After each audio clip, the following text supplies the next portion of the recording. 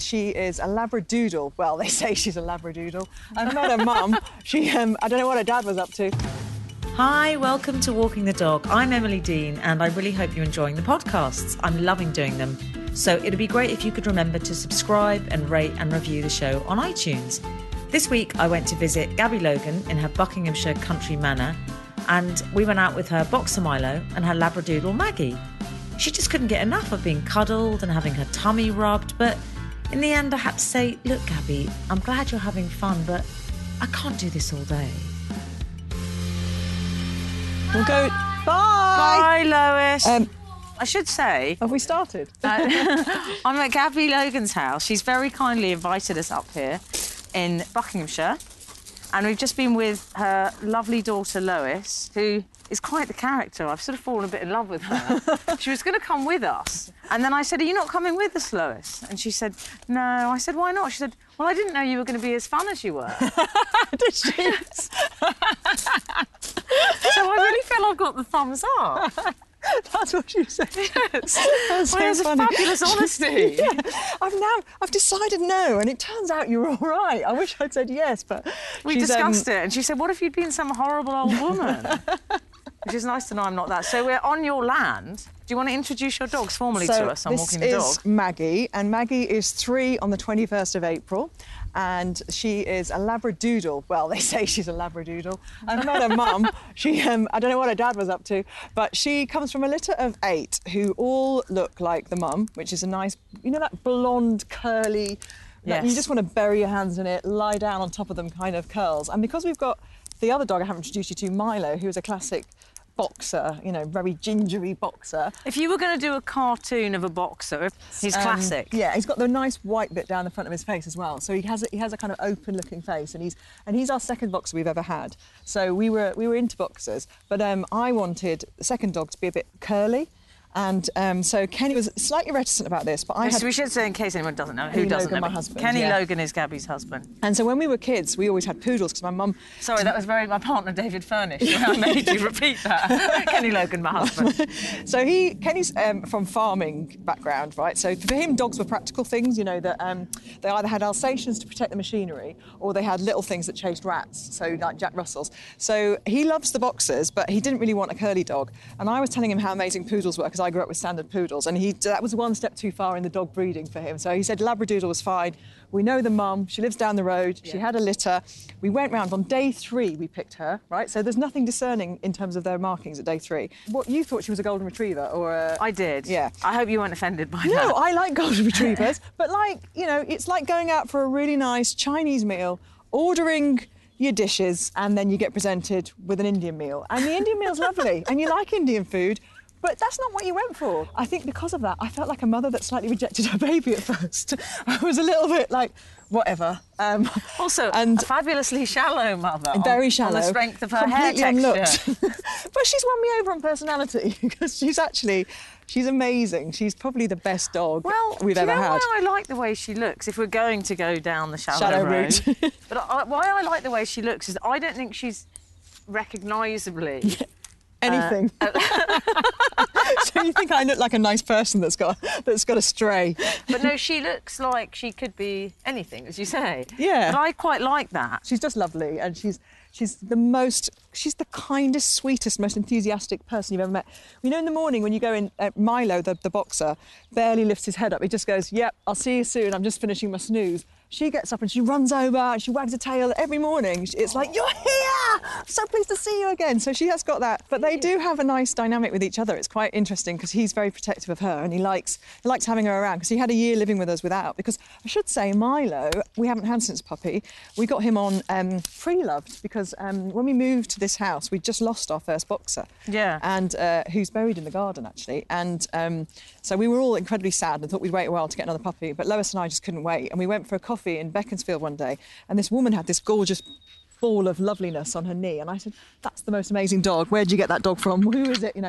She said, oh, the website Pre-Loved. And I said, we're going through a gate, by the way. Sorry, yeah, we're going through. This is very exciting for a town. We're going to have to go over a stile. Are you all right with that? Yeah, I can do a stile. This was the muddy bit I was worried about, but you were all right. Yeah. And so we went on this website when we got in, and then we saw this dog that looked a lot like our old boxer and was 2 years old. Gabby's doing the style first. In style. She's showing us what to do in case we get it wrong. And then we found Milo, and he was living at the time where we just moved from in London. Anyway, we went to meet him. And I know this sounds a bit big-headed, but he loved us straight away. Did he? Did you have him at hello? Well, he turned round. I said, Milo, he turned round. And when his owner called him, he kept coming to us. So have you always had dogs, Gabby? Like when you were growing up with your parents? Yes. With Terry? Yes. Did you have... That's your and dad. Christine. And yeah. Christine's your mum, isn't yes, it? Yes, yeah. Did you have dogs when you were growing up? Yeah, well, we had poodles, standard poodles.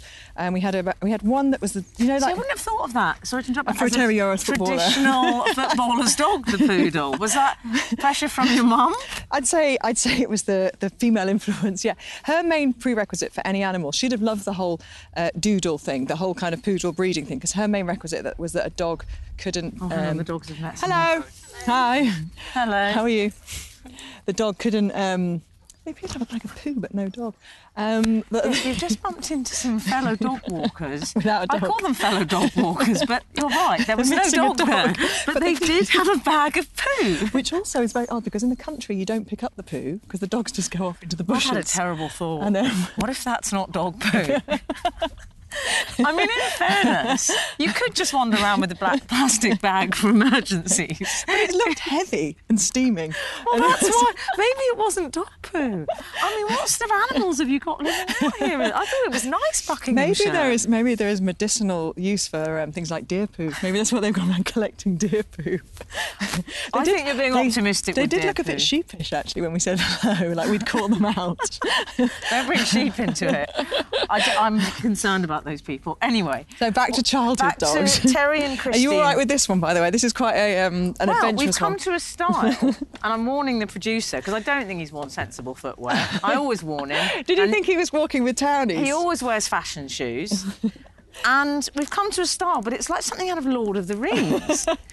About 4 weeks ago, over Christmas. I'm so little, I can't get over it. This had all fallen down. And I was bringing some friends for a walk. There were about 12 of us.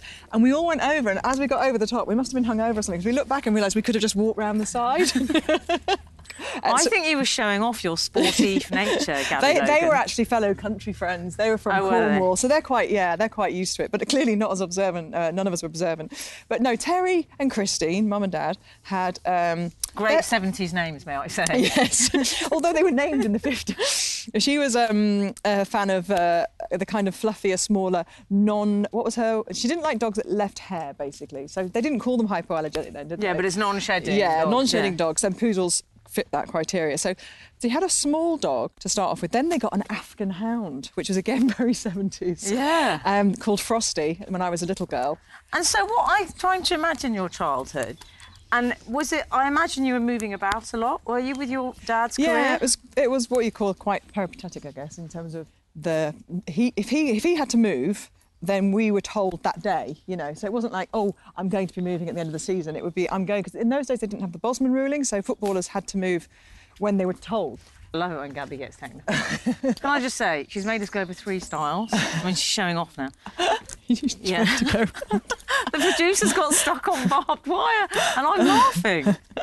I feel like this is the sort of thing Madonna would do to one of her crew. You got stuck on barbed wire. It's so funny. Let's put it on YouTube. Anyway.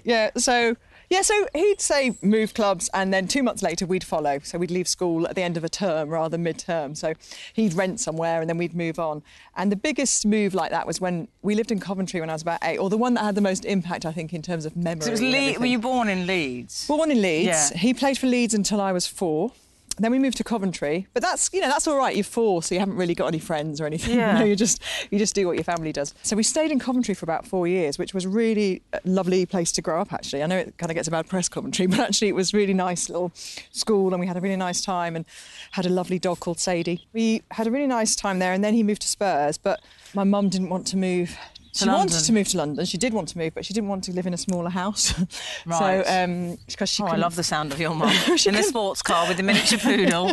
She couldn't giving believe it the big one. So I think she wanted to live like in Buckingham Palace or nowhere. You know, it was kind of like, I'm going to be in Knightsbridge. My mum still to this day judges everywhere on where it is from King's Cross, because that's where the train from Leeds goes in. So I'll say to her, well, I'm going to this restaurant, and why don't you meet me 5 minutes before? And she'll say, how far is it from King's Cross? And everything is the distance from King's Cross. But Mum, I live in Wimbledon now, but how far's that from King's Cross? So she's actually not that Leeds, but she is very Leeds. Then we moved to Vancouver after Spurs, so that was quite a big, change for all of us. And he moved about 4 months ahead of us, which was the longest we'd had apart at that point. And I remember feeling really sorry for him one day, because he rang me up and said, can I speak to Gabby? And he said, it's Mother's Day on Sunday. There's some money in the bedside cabinet next to my bed. And it wasn't. It was Mother's Day in Canada. It wasn't Mother's Day in England. And I was crying so much that my mum thought I was ill and didn't want me to go to school. And I said, no, I'm fine. I've just got a stomachache. Because I didn't want to tell her that he'd got it wrong. You know those images, those mental kind of things that you have from childhood where you feel so desperately sorry for everybody. Because And you sort of, it's when the kind of weight of the responsibilities of the adult world intrude suddenly on your life a bit. Yeah. And you understand for a brief moment what it's like to be an adult. And would you say your childhood was happy? Oh yeah, it was a very I think my parents, they had us really young, so my mum was 20 when she got married. By the time she was 26, she had 3 kids, which is just ridiculous, isn't it? And so they still lived a very young life. They went out a lot and they lived by the seat of their pants. They were both working class kids who suddenly had a decent income. So, let's spend it on a holiday. Let's do something interesting. Let's buy a nice house. And, they didn't necessarily always plan for the following year. Yeah. It was quite an adventurous and... did you have a sense of, wow, my dad's a footballer, this is quite glamorous or exciting? It was different. It was all we knew, So at first it didn't feel that exciting or glamorous. It's when other people start to tell you that it is, so other boys at school or boys at school and people at school start, especially if footballers usually live in the location where they play. So when you live somewhere like Coventry, all the kids support Coventry. So if your dad screwed up on a Saturday, they'd let you know about it on a Monday. Or if he did something good, they'd let you know about it. So most people were reasonable about things. And not, to an 8-year-old, they wouldn't be mean. But there were moments where you felt a bit like you're in a goldfish bowl, And also I could never understand how my dad, wherever we lived, he seemed to know everybody. Because, of course, everybody would come up and say hi to him because they see him. So I was like, Dad knows everybody. Do you think it would be different being the child of a footballer now? Definitely, yeah. In what way?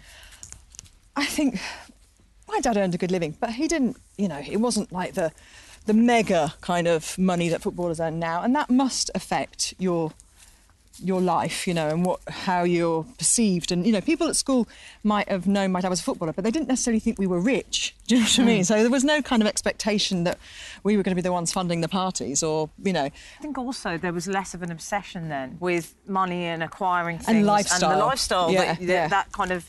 There was still very much as well... it was a sport in touch with its fans, and the game was... played quite often by people from that, locality. Although I've talked about moving, there was still a connection, I think, the clubs and the locality. So my dad would do like tons of charity events, and all those, being asked to open things and go and do things and be part of the community. So that, I think, that element of it's definitely changed. It's so micromanaged now by agents and the like. And I was going to ask you something, and I wanted to ask you about your brother, because you sent me a really lovely message when you read something I'd written about my sister dying. That was an amazing piece. Well, it was interesting because you sent me a really touching message. It really made me well up, actually. Sorry to get so tearful so early on in the podcast, everyone. Not what you were expecting. No, but you sent me a lovely message about saying, you just said, I know what it's like to lose a sibling, and I understand. And it's sort of a hard thing to explain to people, isn't it, really, unless you've experienced it? Yeah. Your brother died... How old were you? I was 19, just 19, and he was 15, just about to go to be 16. Yeah. And I think the thing about losing a sibling, only you together have lived all that life, And so with my sister as well, my brother was a lot younger than us, my brother Jordan, so he was 6 at the time. And so the 4 of us, had... well, the older three certainly had moved around all those journeys I was talking to you about, moving cities, moving countries, you know, all those trips, all those holidays, all those things. That's the three of us together on those journeys. And then, you know, suddenly, first of all, your history changes a bit, doesn't it? But also the dynamic in the family is just, well, you know, it completely changes. And my mum used to say it was like a sledgehammer coming down and just kind of smashing everything to smithereens, and then seeing how over time it comes back together. And relationships can't ever really be the same. That doesn't mean they won't have any value or be lovely, but they can't ever really be truly the same as they were before, because everybody is different, everybody's changed. And you know, someone once said to me, I remember a lot of people, you know, you read things, don't you, when you go through it, and you're looking for something that will make sense of it. Yeah. And I can remember reading someone had said about bereavement, and specifically the loss of a younger family member. You know, in my case, my sister was in her 40s, whereas your brother was obviously a teenager, but it's still that sense of going before your time. Yeah. And I read someone saying, you'll walk again, but it will be with a limp when you experience something like that. And I think you then have this family setup where everyone's got a slight limp. Yeah. Yeah. And everyone's sort of trying to sort of get through it, but it's life's, as you say, it's never the same again. And I'm just nervous. What's going on? There's something in a field. There's a man in a field. We could just walk around the woods that way and go back the way we came. I think we should avoid the man in the field. Because I'll tell you what as well, there's these electric fences which the dogs don't like. Maggie, Milo, come this way. We'll go back down the bottom of the field. Come here. What's that noise? Is that an agricultural noise? I think it is, isn't it? Just for the record, there's an agricultural noise. Yes, I'm enjoying the agricultural noise. So it's very... And my mum also used to say somebody... It was actually something that she'd experienced when she was having more children, because somebody said to her she was worried about how she would love my sister when I was a baby. Yeah. And the same thing applies at the other end of your children's life. She said it's like a complete love every time. You know, it's a whole new love for each child. And then when you lose a child, it's then like a limb has gone. You know, that's what she said, because it's like you've grown all these different limbs of love almost, and that's how you've balanced yourself. Yeah. And then you're out of balance because you've got used to that kind of, you know, that equilibrium, if you like, and everything changes. And well, your whole identity changes. I know now.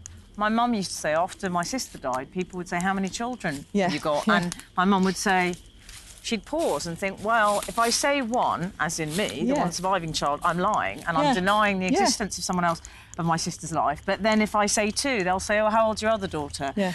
And then you have to have you have to say, well, she's dead, with the person you're buying the groceries from. You feel that you're giving that person more than they bargained for, and their question was not expecting them to lead to that discussion, was it? But my mum was always very much said 4 children, and because actually most of the time people then didn't want to go through each one individually, but then she said I just couldn't say 3 because, you know, we were a family of 6. I had 4 children. That was the, you know.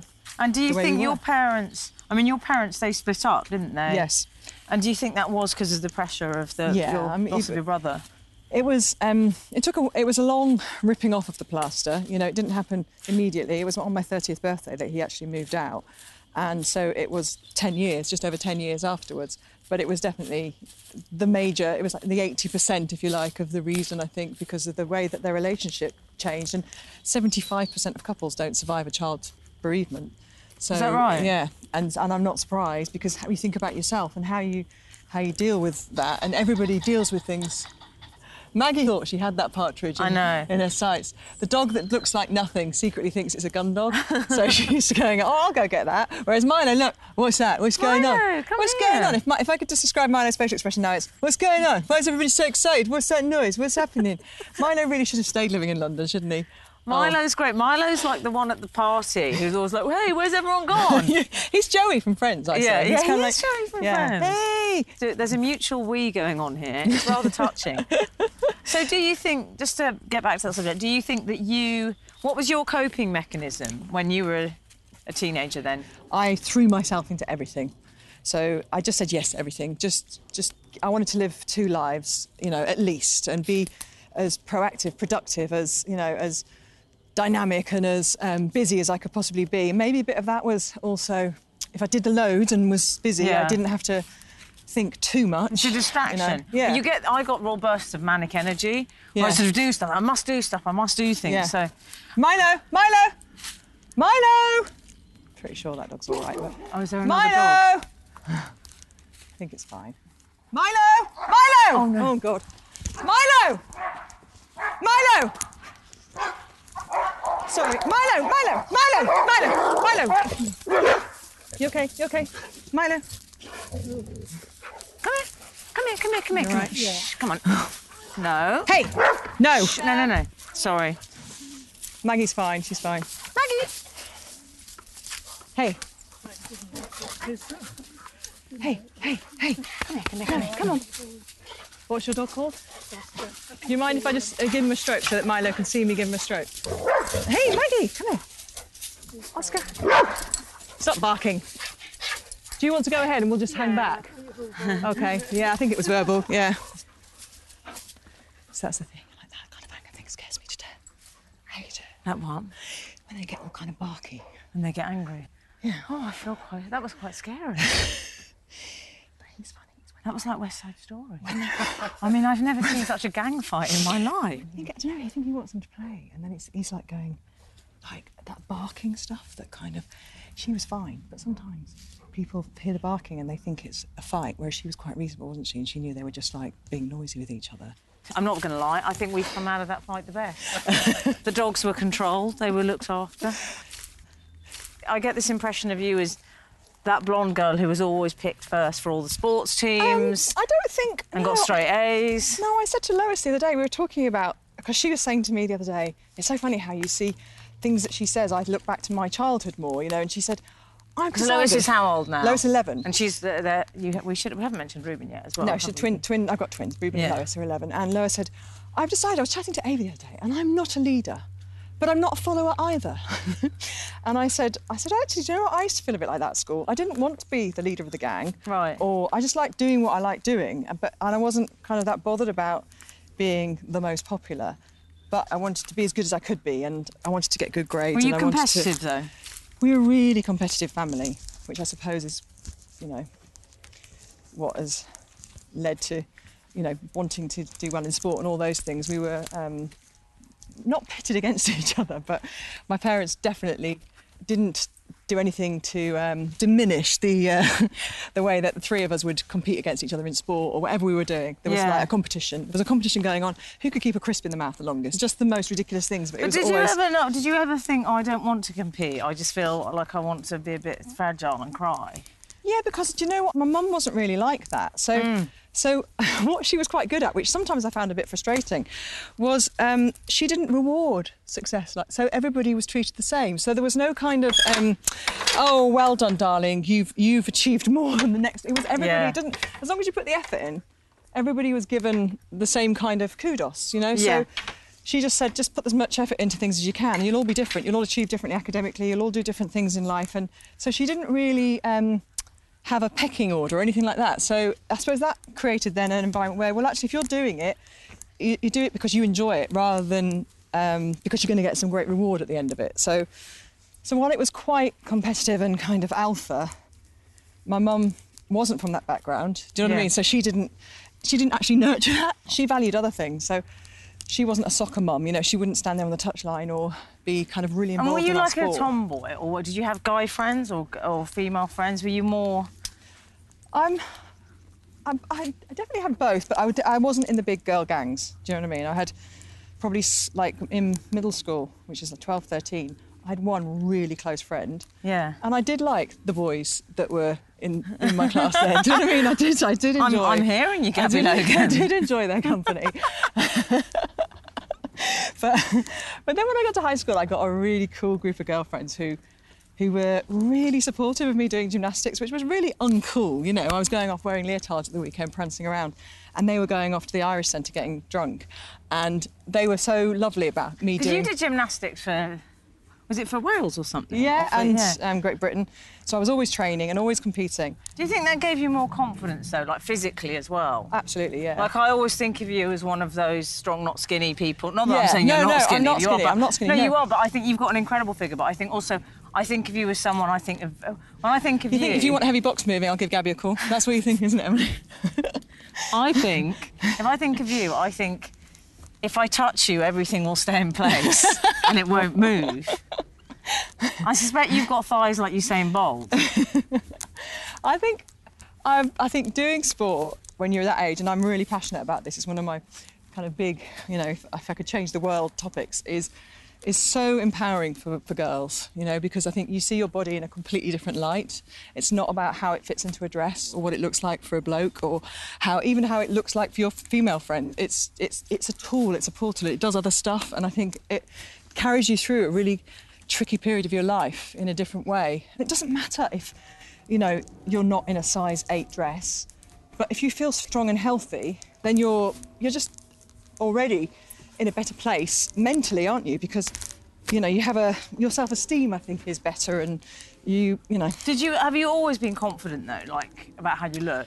No, because the irony is I chose a sport where you had to wear a leotard. And, a bit unforgiving, those things. But when I was worried about was I thin enough, it was more about gymnastics terms. is my body going to be able to do rather those than things? Sort of media pressure. Yeah. So, and also I didn't grow up with social media. I was saying something the other day, they're never going to have those pictures where you look back and laugh at your hair or your makeup or your skin or anything, because they just airbrush it out of existence, don't they? I want to talk to you about you getting into the job that you did and TV, and what was your first... You didn't go straight to Sky, did you? Oh, no, So in that manic period that we were talking about earlier, when I was 19, I went off to Durham to do law. Yeah. And in the gap year that I had many... You see, already it's like, oh, yeah, that really hot blonde girl, and she's really good at gymnastics and all sport, and she did law. I think I would have been quite jealous of you, Gabby, when I was growing up. I think I would have had a real problem with you. And but I was also the person in the class that used to put Tipp-Ex on the tongue when the teacher turned around to try and make the class laugh. I was telling Lois... Oh, and you were the comic as well. Well, screw you. No, my girlfriends thought I was... That's for us short little ones who aren't good at sport. We rely on comedy, OK? Don't steal it off us. Well, I think I didn't have... At that point in my life, I didn't have the... what's the word? I wasn't self-conscious when I was a teenager at all. And I don't know why, because I wasn't bothered about the boys liking me at all when I was like 13, 14. And so that's why I did things like that. And my friend Anne-Marie always just like, I can't believe you just did that. Did you see the way that Marcus Diaz-Sanchez was looking at you when you did that? And I I don't care. And so I think at that age that was quite good to not have, that kind of self-consciousness, because you don't see yourself fitting into any particular box. You know what I mean? You just go, I'll just try things and do things. So when I went off to do law, I thought I want to work in broadcasting, because I've been on Blue Peter as a gymnast, and I thought, oh God, this is really great. The cameras, the lights, everything was so exciting. Live TV was exciting, which of course it is. It's incredibly exciting. And I said to the producer I'd like to be a television presenter in that 15-year-old kind of very self-assured way. And he said, we'll go to university and then come back and see me later on. He wasn't very helpful in terms of career, kind of ladder, how I was going to get there. So I went off and did a law degree, and in my gap year, I met a radio boss from Newcastle who ran the local commercial radio station, Metro FM. And he said, when you come to Durham, come and see me, and we'll try and, I'll get you some training. And by the Christmas, I was doing news bulletins. And then by the end of my first year, I was like a swing jock. So whenever the jocks were off, I would come in and take over their shows. So it was like having a 3-year apprenticeship while I was at university doing the degree. And when I graduated, they offered me the Monday afterwards, we'd like you to start as the breakfast show presenter, which on any commercial radio station is, it's a great show to have. And I thought, right, well, I'll give it a year. It's only a year's contract. And then if not, I'll go to law school. And before the end of my first year, Sky had come in and asked me to go and work for them. Working at Sky in the mid to late 90s, there was 2 men and his dog watching, and I got to just practice live telly every day. I was doing 2 live shows a day, So it's like being on the nightly show now. And so it was kind of I did that wrong and that was wrong, but it's okay, because it was Sky Sports Centre, which was the thing that happened before, Sky Sports News, which is on 24 hours a day. That didn't exist then. This was the shows that happened before. Did you think, though, back then, it was particularly harder, I think, because we have come on a lot in the last 20 years, haven't we? Yeah, definitely. I think what was harder, and I try not to be too hard on myself about it, but I do think there were bits of me that tried to be, I don't mean ladettish, but, tried to be more male in my behaviour to fit in. And What's the thing? Just the kind of the boyfriends and the drinking. And genuinely, I think Kenny saved me. Really? Because I really didn't like myself about 2 months before I met him, because I was thinking, I'm not enjoying this. You know what I mean? I'm not enjoying kind of being blokey, and because it wasn't really very me, you know. I kind of, the banter, you know what I mean? It was getting too. It wasn't really fun anymore. It just felt a little bit mean and aggressive. And, I think a lot of women felt that in the 90s. I always felt that. And I didn't articulate it really. And I think I probably was... It was subliminal. It wasn't a conscious thing. I wasn't thinking, right, I've got to do this. This is how I've got to be, you know. You just morph into your environment a bit too much, don't you? And it was, I don't care what, you know, anybody said, and I think people at Sky would admit it, it was a very testosterone-filled place, you know. And people said things that just would not even come out of people's mouths now, you know. What, guys? Yeah, you know. And what would you do when that happened? I'd try and kind of like, you know, brush it off with a swagger and kind of sashay down the corridor. But afterwards, you think, that's, you know, I always remember this guy who was a presenter in another sport shouting out, "You got a great ass, but when you're older, it's going to be down by your knees." Oh, I've given his accent away now. But Good. But Good. Name and shame, Logan. And I remember going, I don't think it will. And afterwards I thought, I shouldn't have even said that. I should have just stuck two fingers up at him and walked on. But You've got to come back with some... always had to come back with something. Yeah. And yeah. did you feel... I remember in that time, I don't know if you did any of this, but I know there was a lot of... If you're a female TV presenter, I felt part of the contract was that you had to be in hot pants and a bra and loaded. Yeah, well, Did you ever do that? The only thing I did was, I didn't do loaded. I did a GQ shoot, and I didn't do hot pants as such, but of course the skirt was really split, and the kids have seen the pictures and they just think they're hilarious. They think they're the funniest, most disgusting pictures I've ever seen. You know, there's a bit of me going, like, you know, slightly looking back to my kind of former self, Miss Havisham style, as I rattle around in my gown. That was me. But they just think they're disgusting, and actually they do look so dated. You know, they look so just really unattractive and massively of its time, I guess. Those kinds of pictures, aren't they? And I was covered up. I didn't succumb to the pressure, by the way, from the photographer, who told me that I should really just pull my top down because that would be much more arty and much more Gwyneth Paltrow, his exact words. And what she did was she just moved the top down a little bit, and it was just so arty. So I did succumb a little bit to that, and I look back at kind of things that I remember going to the GQ Awards actually in what I thought was quite a nice short dress and over-the-knee boots. It turned out to be quite see-through once the camera, the bulbs were on it, and it wasn't terrible. But I think, you know, you go back, I think I just let myself down a little bit there. But you live and learn, don't you? And you Well, I don't think you let yourself down on the dress front, but I think what happens, I think you're right about that era. I totally get that, where I can remember I thought it was expected of me and very cool to refer to other women as birds all the time and say they were fit and slightly objectify them. Yeah. Because I felt I had to behave like a man in order to be accepted. Yeah. You're one of the most successful sports presenters in the country, aren't you? It's an amazing achievement. Obviously, Sue Barker had been working before me, and yeah, it's funny because you kind of like don't ever think about that, do you? When you do anything, you don't think, I'm going to be the trailblazer. I'm going to be a pioneer. I'm going to go and you just get and have an interest in something. And genuine chickens. Yeah, Hello. 6 of them. Yeah, 6 chickens. Yeah, just casually. Do you want some eggs? Oh, I'd love some they'll eggs. be inside already, but you. Okay, I'll get some of those later. So no, I think if you enjoy what you do and you have a passion for what you do, then you're not going to go too far wrong, are you? If you work hard at it, you're going to be okay because you love what you're doing. And we could have had a dip. Oh, I love the pull. What would you say no to? I think early on in my career, I had a very good boss at ITV who made me say no to tons of stuff that I would, Emily, have jumped in with both feet. What sort of thing? Any show I was offered, I would have done. I was like, yeah, let's do it. I had no kids and, no partner even at the time, no regular partner. And so I was like, I love whatever. no regular partner. A little hint at the Gabby Logan days. Well, slightly, look at the random. tennis court. There used to be a bench here. I mean, this is I would pay a lot of money to stay somewhere like this. Well, you don't need to, Emily. Chickens, you don't need tennis court, swimming pool. The net's not up yet because it was down for the winter. We're sitting down on the steps. Sitting on the steps. Have you seen Kenny Stigger? This is, by the way, we didn't put this up. This is nice. What's this? This was, we call this the... Is this a gazebo? The gazebo. They left it here, the people before. This is like an LA wedding. This is what it looks like. You know when they have the LA wedding outside on the white chairs? Well, I think it feels... And a very firm-bodied young woman marries an old man with 2 angry stepchildren in the background. So anyway, so when you met Kenny, this is what I've all been leading up to. So, careful. oh wait, my hunter wellies have got caught on the gazebo bench.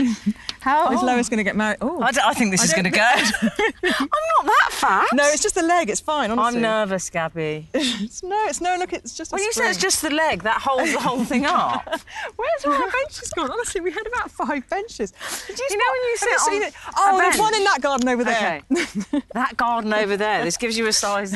No, Woman that of the sounds, people. That sounds terrible. That garden over there. I mean, it's... What I love about Gabby is how down to earth she is. You know that garden over there?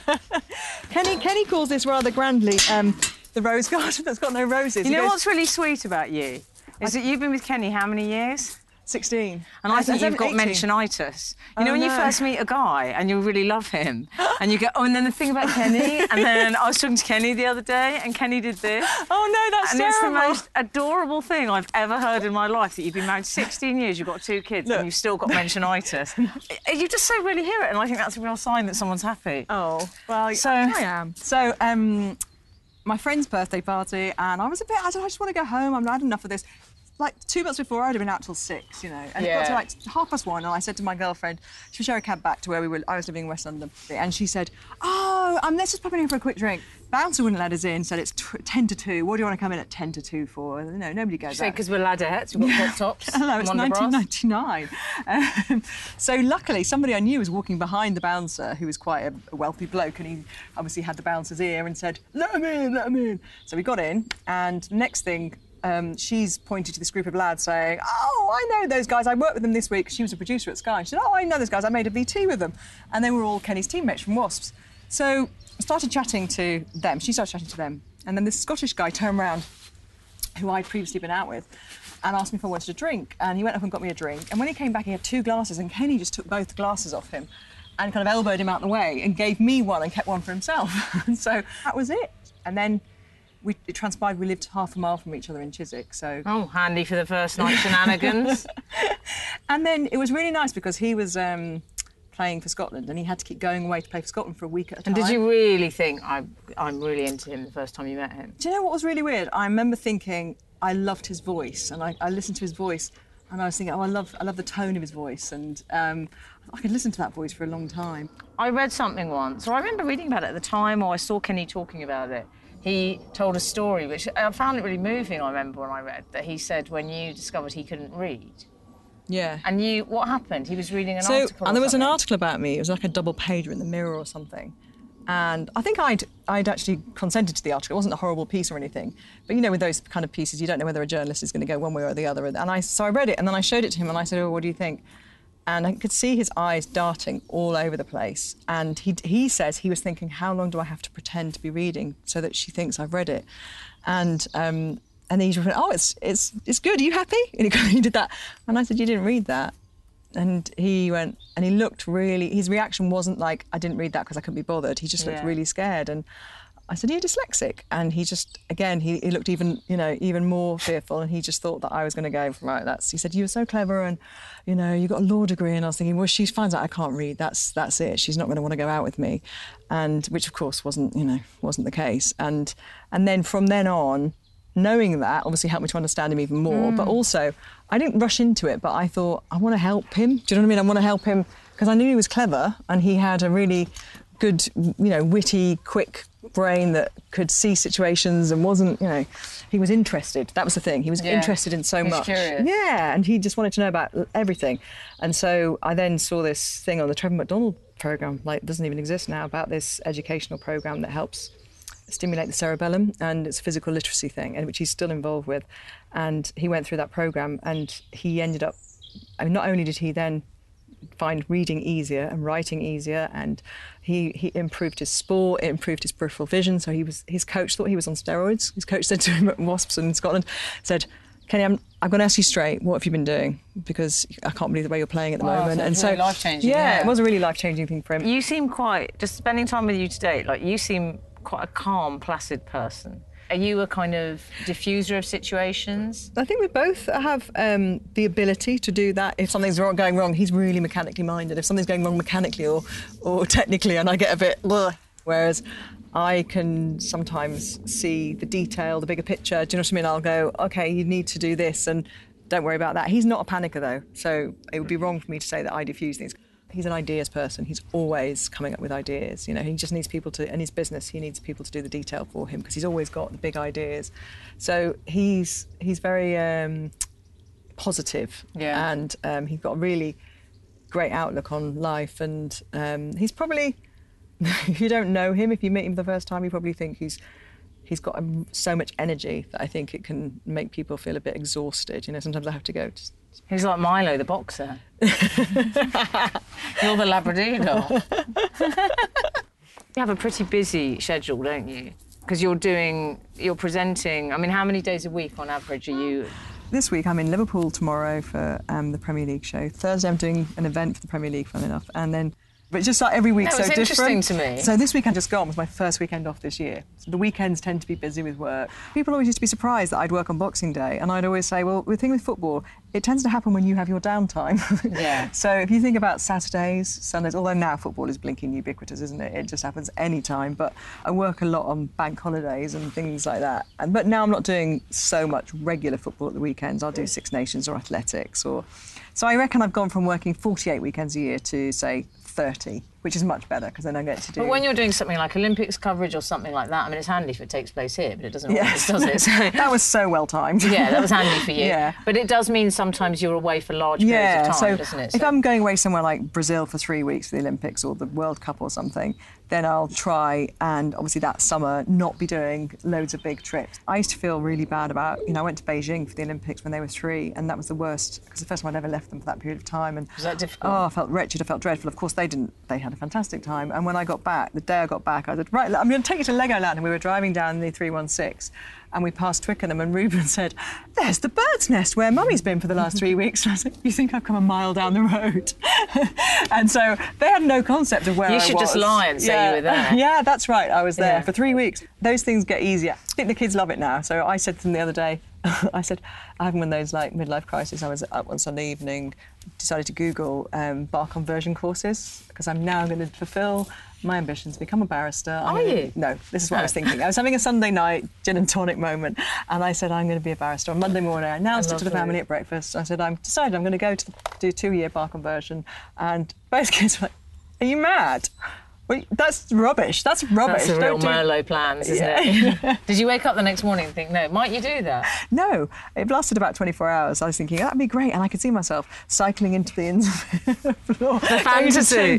Going, yeah, I'm going to just go do, I think, I look, I'm not, everybody does it, don't they? Would you do anything else, though?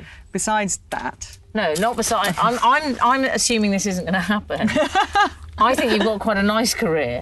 I think I used to think that I'd be off telly by this age. I genuinely, when I first started at Sky, one of my bosses told me that if you're not doing live football on my channel by the time you're 28, you won't be doing it at all. And I mean, that's what I was saying before about things that people used to say that they get away with. I can be making millions out of those comments now. And so in my head, I thought, I've got a finite amount of time to do this. Why? Because you're female, do you think? Yeah, I thought that, that nobody would want me on television over the age of 40. This is when I was in my 20s. It's interesting because I think the landscape has changed so much that maybe 20, 30 years ago, the idea would have been that you got to a certain age and, Yeah, and I think it helps also. I genuinely haven't been employed because I don't look a certain way. You don't trade off that. Yeah, so I think I can do my job, but that also took a while to feel more confident about and knowing. And I so subscribe to the, call it what you like, but the Malcolm Gladwell 10,000 hours, whatever it is, that Matthew Side bounce, all those kind of philosophies about the more you practice and do something. And I just feel so much more confident about what I do now, and I love it when something goes wrong on air and things happen, because that's where I feel like you come into your own, and you have the coping, mechanisms that you have to employ and all that. And that's what I love about live sport. So you get, but you get adrenaline rush, or that type A person. And I don't at the start of the show. I don't get that massive. I'm not hugely nervous at the beginning. It's only when things go a little bit off balance and aren't quite as smooth as they should be. Or a big show, something like Sports Personality, which is just a mega show with hundreds of people involved and a live audience of 15, 12,000, whatever, as well as the 9 million at home. Those kind of shows, you just feel like that's what you work all year for. That's your kind of... So you're able to convert nerves into positive performance energy? I suppose that's what it is, yeah. It's not being handicapped or being restricted by your nerves. And that's what we're all... I suppose when you're in sport, and when I was a gymnast, that's what you were desperate to try and achieve. And actually, I look back now and think, I wish I knew a little bit more about performance, what I know now then, because I was a bag of nerves when I was a gymnast. I used to spend hours praying to some god that I decided was going to help me through this routine, not my training. It was all going to be... And I remember promising God before... Like you had no control over it? No, I promised God, before I went on the mat in one competition, that I'd go to Africa as a missionary for a year if he'd let me get through the routine without dropping a ball, which I feel terrible about now, because obviously I haven't been for a year, although I did do a film for Comic Relief. Doesn't count, Gabby. But I wasn't even like a church-going person. I was brought up Roman Catholic, but I wasn't going to church at that point. And I remember going, please, if you just let me get through this routine today. But that's interesting that's how bad your nerves were. Yeah. So your sporting experience, you've actually been able to utilise that. I am your therapist now. Yeah. You've actually been able to utilise that in your career now as a presenter, which is interesting. Yeah. Because you work well with adrenaline. Yeah, and I obviously did to a certain extent, because obviously I got through to a certain level of what I did. But I didn't enjoy it. It was almost like a sick making, that whole experience, whereas I don't feel like that about what I do work-wise. I look forward to it, and I get excited about a big show or a big event that we're doing. And spending time with you today, I would say you're very much the person that you present. I mean, I haven't seen you when you're premenstrual and the kids have made a mess. But no, you seem very much... You are just the person that you see on screen. It's funny because the kids always take the mickey out of me and say that they go, do it in your broadcasting voice. They go, do it in your telly voice. Do it in your telly voice. And then they're so rude. They're like, oh, listen to that voice. Oh, no, not that voice. Do it in your normal voice. And then for a while, I went through this thing when they were about 5, where I'd keep talking in a Russian accent, and I told them that I was actually Russian and that I'd been pretending to be English for ages. And they said, look, stop being rude to me about my telly voice, or this is how I'm going to speak all the time. I just want to mention something. It's one of my favourite clips ever, which is something I've seen on YouTube, which is a clip of Gabby in the Rose of Tralee, which I believe you won. I won the Leeds, and I was never going to win the international final, Emily. Okay. That only really girls from Cork who marry ex-priests. The Rose of Tralee is Gabby, so have you ever watched Father Ted? It's the Lovely Girls competition. Yeah, it's a beauty pageant. But it's not a beauty pageant, because there is no swimwear. And there is nothing, it's absolutely nothing to do with the female form. It is about talent. You have to have the talent. And mine was delivering a poem. Most of the girls played the piano. So why did you take part in the Rose of Tralee? I didn't. What happened was my friend... You did? So I've seen the footage. All my friends in Leeds were either Polish or Catholic, because I went to Catholic schools. And so we either lived in the Polish centre or the Irish centre at the weekends. So most of my Irish friends, their dads came over from Ireland and set up plant hire companies. That's kind of pretty much what they all did. And my friend Emery's dad had done very well for himself. And every year he sponsored a girl for the Leeds roles. And he said, sure, Gabby, now your granddad's from Cork, on my mum's side. He said, is that qualifies you for the Rose of Tralee now? I'll give you £500 to enter. And so I only had to enter for £500. So I borrowed a really glitzy dress off one of my mum's most fabulous Jewish friends, who had a collection of amazing... I've seen the dress. And I won the Leeds thing. And I was like, oh, what does that mean? Well, you have to go to Ireland for 2 weeks and take part in the big international pageant. And I was 18. I just started my gap year. I was the youngest of all the Roses. And it was like being thrown into the most incredible... I mean, I can't even begin. The the whole thing is like you're taken to hospitals and made to touch the sick, and you're taken into towns and wave at the people, and you're driven through Ireland as if you're a royal. So it was the most brilliant 2 weeks of madness. Every night there were these banquets and functions, and it was sponsored by Aer Lingus and some other massive Irish kind of, and well, the footage I've seen of you, you've got a red dress which looks like something out of the Colbys with huge shoulders and big hair. Did I look about 48? Because I was 18. It looked like there was quite a lot of hair product. It's Gay Byrne who's interviewing you. And what really struck me when I've watched it is, forensically, as I do a lot, but when I watched it, I thought it was fascinating because you seem very self-assured, I thought, and very confident of your direction in life, which you don't normally get for people. I actually said on it, didn't I? I want to be... I'll tell you exactly what you said because I've remembered it. Gay Byrne says to you... He's talking about your gymnastic, the problems you have with your back or something. Yeah. And he says, a very sad thing happened. And you say, well, sad-ish. Did I? Yes. Did I say sad-ish? I thought it was quite rude, actually, to poor old Gay Byrne. That's so funny that I should say that, like put it into context, because you know what, my brother hadn't died then, because I could imagine myself saying that a year later, like get a grip, Yeah, I think you were just confident, and I think you said very clearly, you said I'm going to be working TV. You said I've done some work experience for Today newspaper, but they're all a bit laddie. It's brilliant. Did I say they were laddie? That's so funny. Come on. You knew who you were. You were like very super confident. Well, my dad decided, because my dad's very shy, so for his speech at my wedding, he made the most brilliant sequence of videos. He made a tape, basically, and just narrated it so that nobody had to look at him. And that was one of his favourite bits. Is that why? Because he shot. And how's he doing, Gabby? Because I know he had a bit of a tricky time. He's all right. He's okay. Good.